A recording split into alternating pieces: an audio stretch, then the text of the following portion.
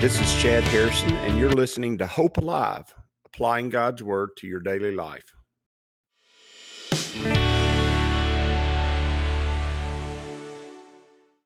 Hi, this is Chad Harrison, and I am the teaching pastor of Lake Community Church and have been serving as a pastor for 25 years.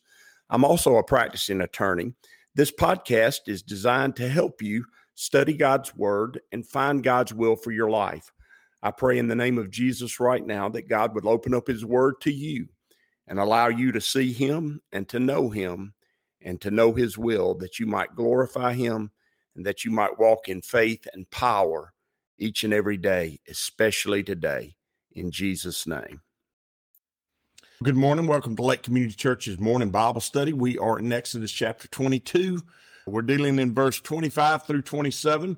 Very interesting passage, very interesting socio-economic instruction that God gives the people of Israel. And I think we can learn a lot from this instruction because God's teaching, He's teaching something that's really important. And that's about relationships, intimate relationships, close personal relationships that we have in our community and that we have in our family, and that we have in our church. And so these relationships are important. They're really important. They're the fabric of how we live as a society and as culture overall, because how we relate to each other in the most personal and most private of relationships is going to be reflected in how our culture works itself out and how those relationships and how we live in our society. If we're fragmented, if we don't have very close relationships, intimate relationships with people in our families or in our churches or very close people in our community, if we don't have relationships of trust and hope, then as you move out from those intimate relationships that are a natural part of any individual's life, as you move out from them and you get out into the whole of society, the society is going to reflect that. The society is going to reflect the dysfunction that we find in the family. That's going to be carried out in the society. The dysfunction that you find in the church is going to be carried out in the society. The dysfunction you find in a community is going to be seen at large in the states and in the country that we live in. So it's real important that you focus on the smallest so that the biggest can be healthy. And that's true of any organism. The cell is ultimately important. If you have multiple cancer cells in your body, then eventually you have a mass or a tumor. And eventually that tumor begins to suck the life out of you. It begins to pull nutrients. It begins to pull the important aspects that your body is using for life. And then eventually it takes you out. And the cell is where it starts and then it moves out. That's true. If we have dysfunctional relationships in our family, if we have dysfunctional relationships in the important body, which is the church, which is believers who are to be the light of God's word, the light of Christ in the community, then if they're dysfunctional, well, the community is going to be dysfunctional. And so as you think about that, as you consider it, one of the main things that everybody needs in order to live is money. You have to have resources to live. And now there are some societies that money is not as important because the government provides that for you. And those places are like North Korea. They're places that are just absolutely terrible places to live. You say, what about China? China has actually they've opened up and allowed their society to become more capitalistic. And as they have, they've done it in a dysfunctional way, which is slowly going to cause their collapse and decline. They do not do it in a way that allows people to have free access to their own private property and to be able to freely alienate their labor or sell their labor in order to get more resources. They don't allow that. They direct you in those ways. And we're going to see over the next decade or two a slow collapse of that in the Chinese economy and the Chinese government. That's the case. And the reason is because as you get back to that core, you've got to have good relationships in the core groups that matter. By the way, in our society, there's a great effort to destroy the family, to destroy the roles of the family, to destroy the ability for the family to influence society, and really, in many ways, to cause the government to be able to take on that role. The government that's not the role of the government. The government has a role, God instituted the family, he instituted government, and he instituted the church, and all three have a role to play. But those roles are very important to understand. And when one gets in the business of the other, oftentimes you have dysfunction. And in our society today, the government is trying to take on the role of the parent, trying to take on the role of the nuclear family. And when that happens, it's very destructive for society.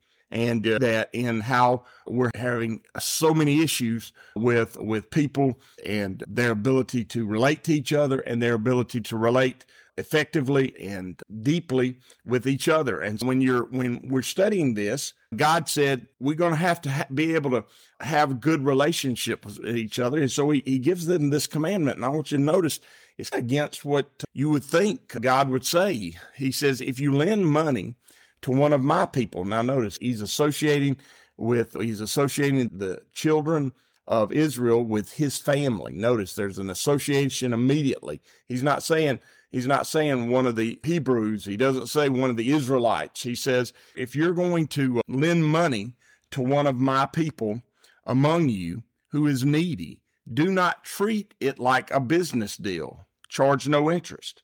Now you go, that don't make any sense. You can't charge any interest. You can't make a little money off of somebody borrowing it. That leads us to an important principle that I think everybody needs to understand. Look, when you charge interest to someone, and it doesn't say that this is evil, he just says, don't do it with my people, meaning don't do it in those intimate relationships that we have with each other, that you're a part of a very intimate group. And the reason he says that is because the minute you charge interest to someone, or the minute in all actuality, you let somebody borrow money from you, now you're in a business transaction with them. And you go, is there anything wrong with that? No, there's nothing wrong with that. But remember, what relationship do they have with you? If you are in a relationship with someone, in a family relationship, or in a close personal relationship in the church, or you're in a close personal relationship with somebody in the community, y'all are best friends, best buds, things like that. Once you give them money expecting it to be paid back, then there's a tension that is created between you. And that tension is they owe you money and they know they owe you money, and you let them borrow money and that they owe you money. And from then on, the relationship is not born of a personal friendship, a personal connection, the connection that naturally comes from family and friends and church members and people that are a part of a faith community. When you are in that relationship, now you are in a business transaction, and you are going to always be a little bit angry that they hadn't paid you back, and they're going to be a little bit embarrassed that they hadn't paid you back. And that little bit of anger and a little bit of embarrassment slowly grows, just like a cancer cell. It does. It slowly grows, and it causes there to be division among you. It causes there to be a break in relationships. If I have someone that is a personal friend of mine out in the community, if I have someone who is in my family, especially, if I have someone in the church that I'm going to let them have some money because they need it, I always just give it to them. Now, if they pay me back, that's their business. That's between me and them, and that's between them and God. And if they feel like they need to pay me back, they can pay me back, and I'll take the money back. But I'm not going to, in my heart, consider it mine anymore. I'm going to give it to them. And the reason I'm going to give it to them is because I don't want that tension of that tension in that relationship to exist. I don't want them to feel like they owe me, and I don't want to feel like they owe me. I don't want that. I don't want that tension in that relationship. The relationship is too important for money and who owes who what to come into play. I don't keep accounts with people that I have close personal relationships with. And I'm telling you this for a reason, because I don't want, those relationships are far more valuable than money. And so if I get into a place where I feel like somebody owes me something, then I can't have the intimacy, the closeness, the effect on their lives that I could have had otherwise. Now, am I telling you that it's wrong to lend somebody money? No, I'm not. And God's not saying it's wrong to lend money in this passage. What he's saying is don't do it and charge interest when you're dealing with close personal relationships. And I even go farther. This is Chad speaking, but I even go farther than that. I don't even let people borrow money from me. I either give them the money, and sure, they do owe me that, but the Bible says, owe no man anything but the debt of love. And if they can't pay me back, they just can't pay me back. And so there's no tension in the relationship between us. There's nothing to divide us or pull us apart. And I think that's of great importance, because the relationships that we have in life are the relationships, the depth and the power of the relationships that we build on this planet are the treasure of heaven. And so we want our treasure to be great. And I don't want my earthly treasure to get in the way of my heavenly treasure. And my earthly treasure, if you need the money, then I need to give it to you. And if you feel compelled by the Holy Spirit to pay me back, then that's your business, and that's the Holy Spirit's business.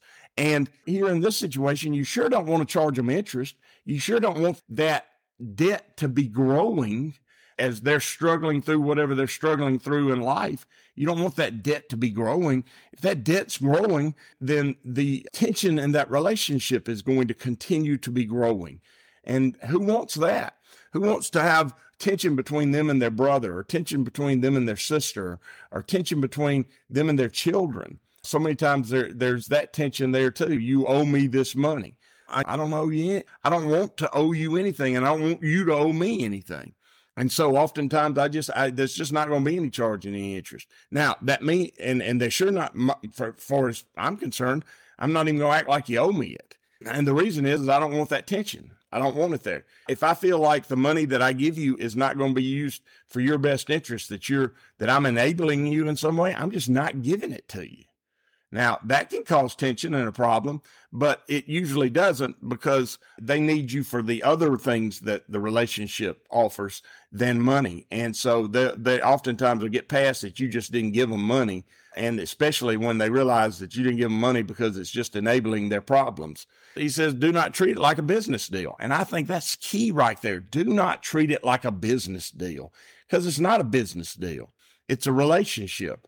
And business and relationships are bad. I've heard so many people, and these are just understandings that I gain not only from Scripture, but I gain from Scripture and how it's lived out in life.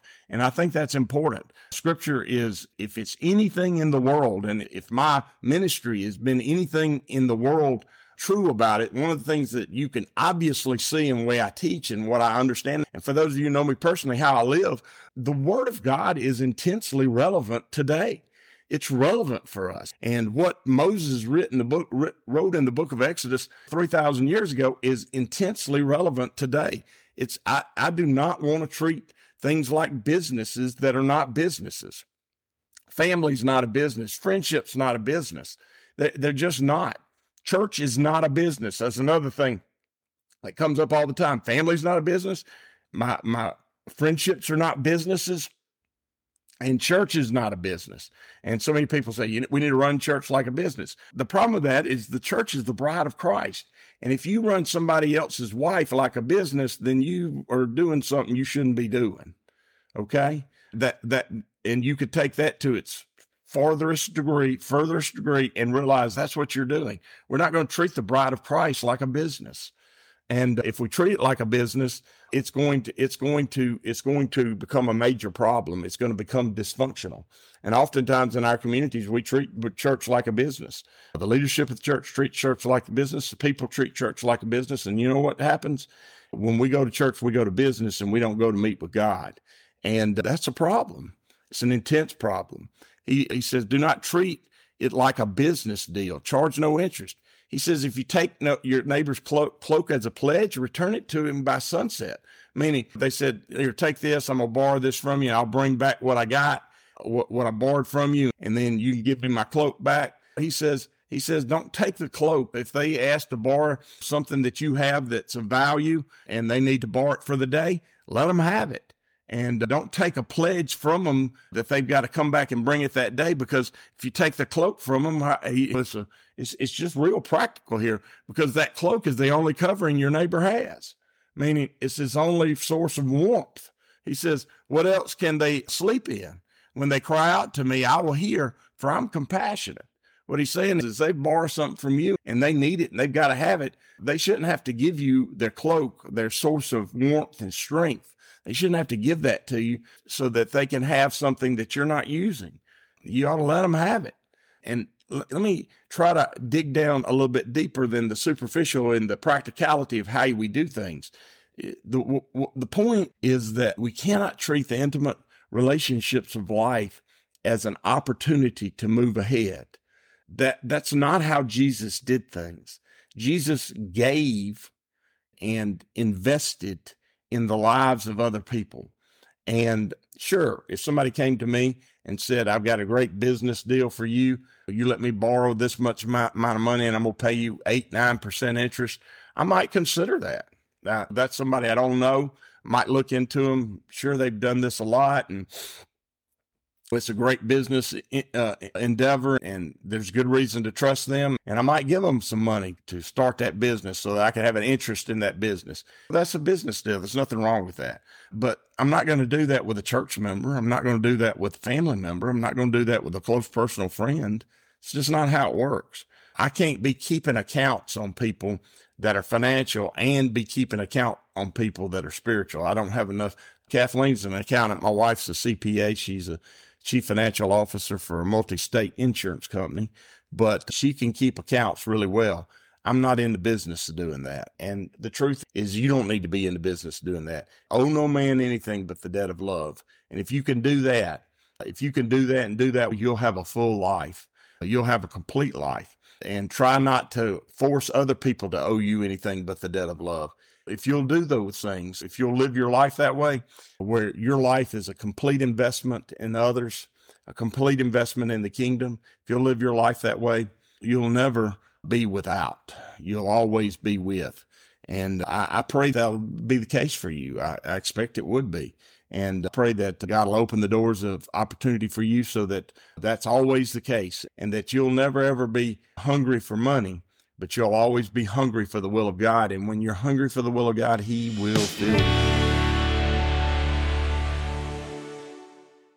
As you go today, I pray that the Lord will bless you and keep you, that He'll make His face to shine upon you, and that He will give you hope and peace today in Jesus' name.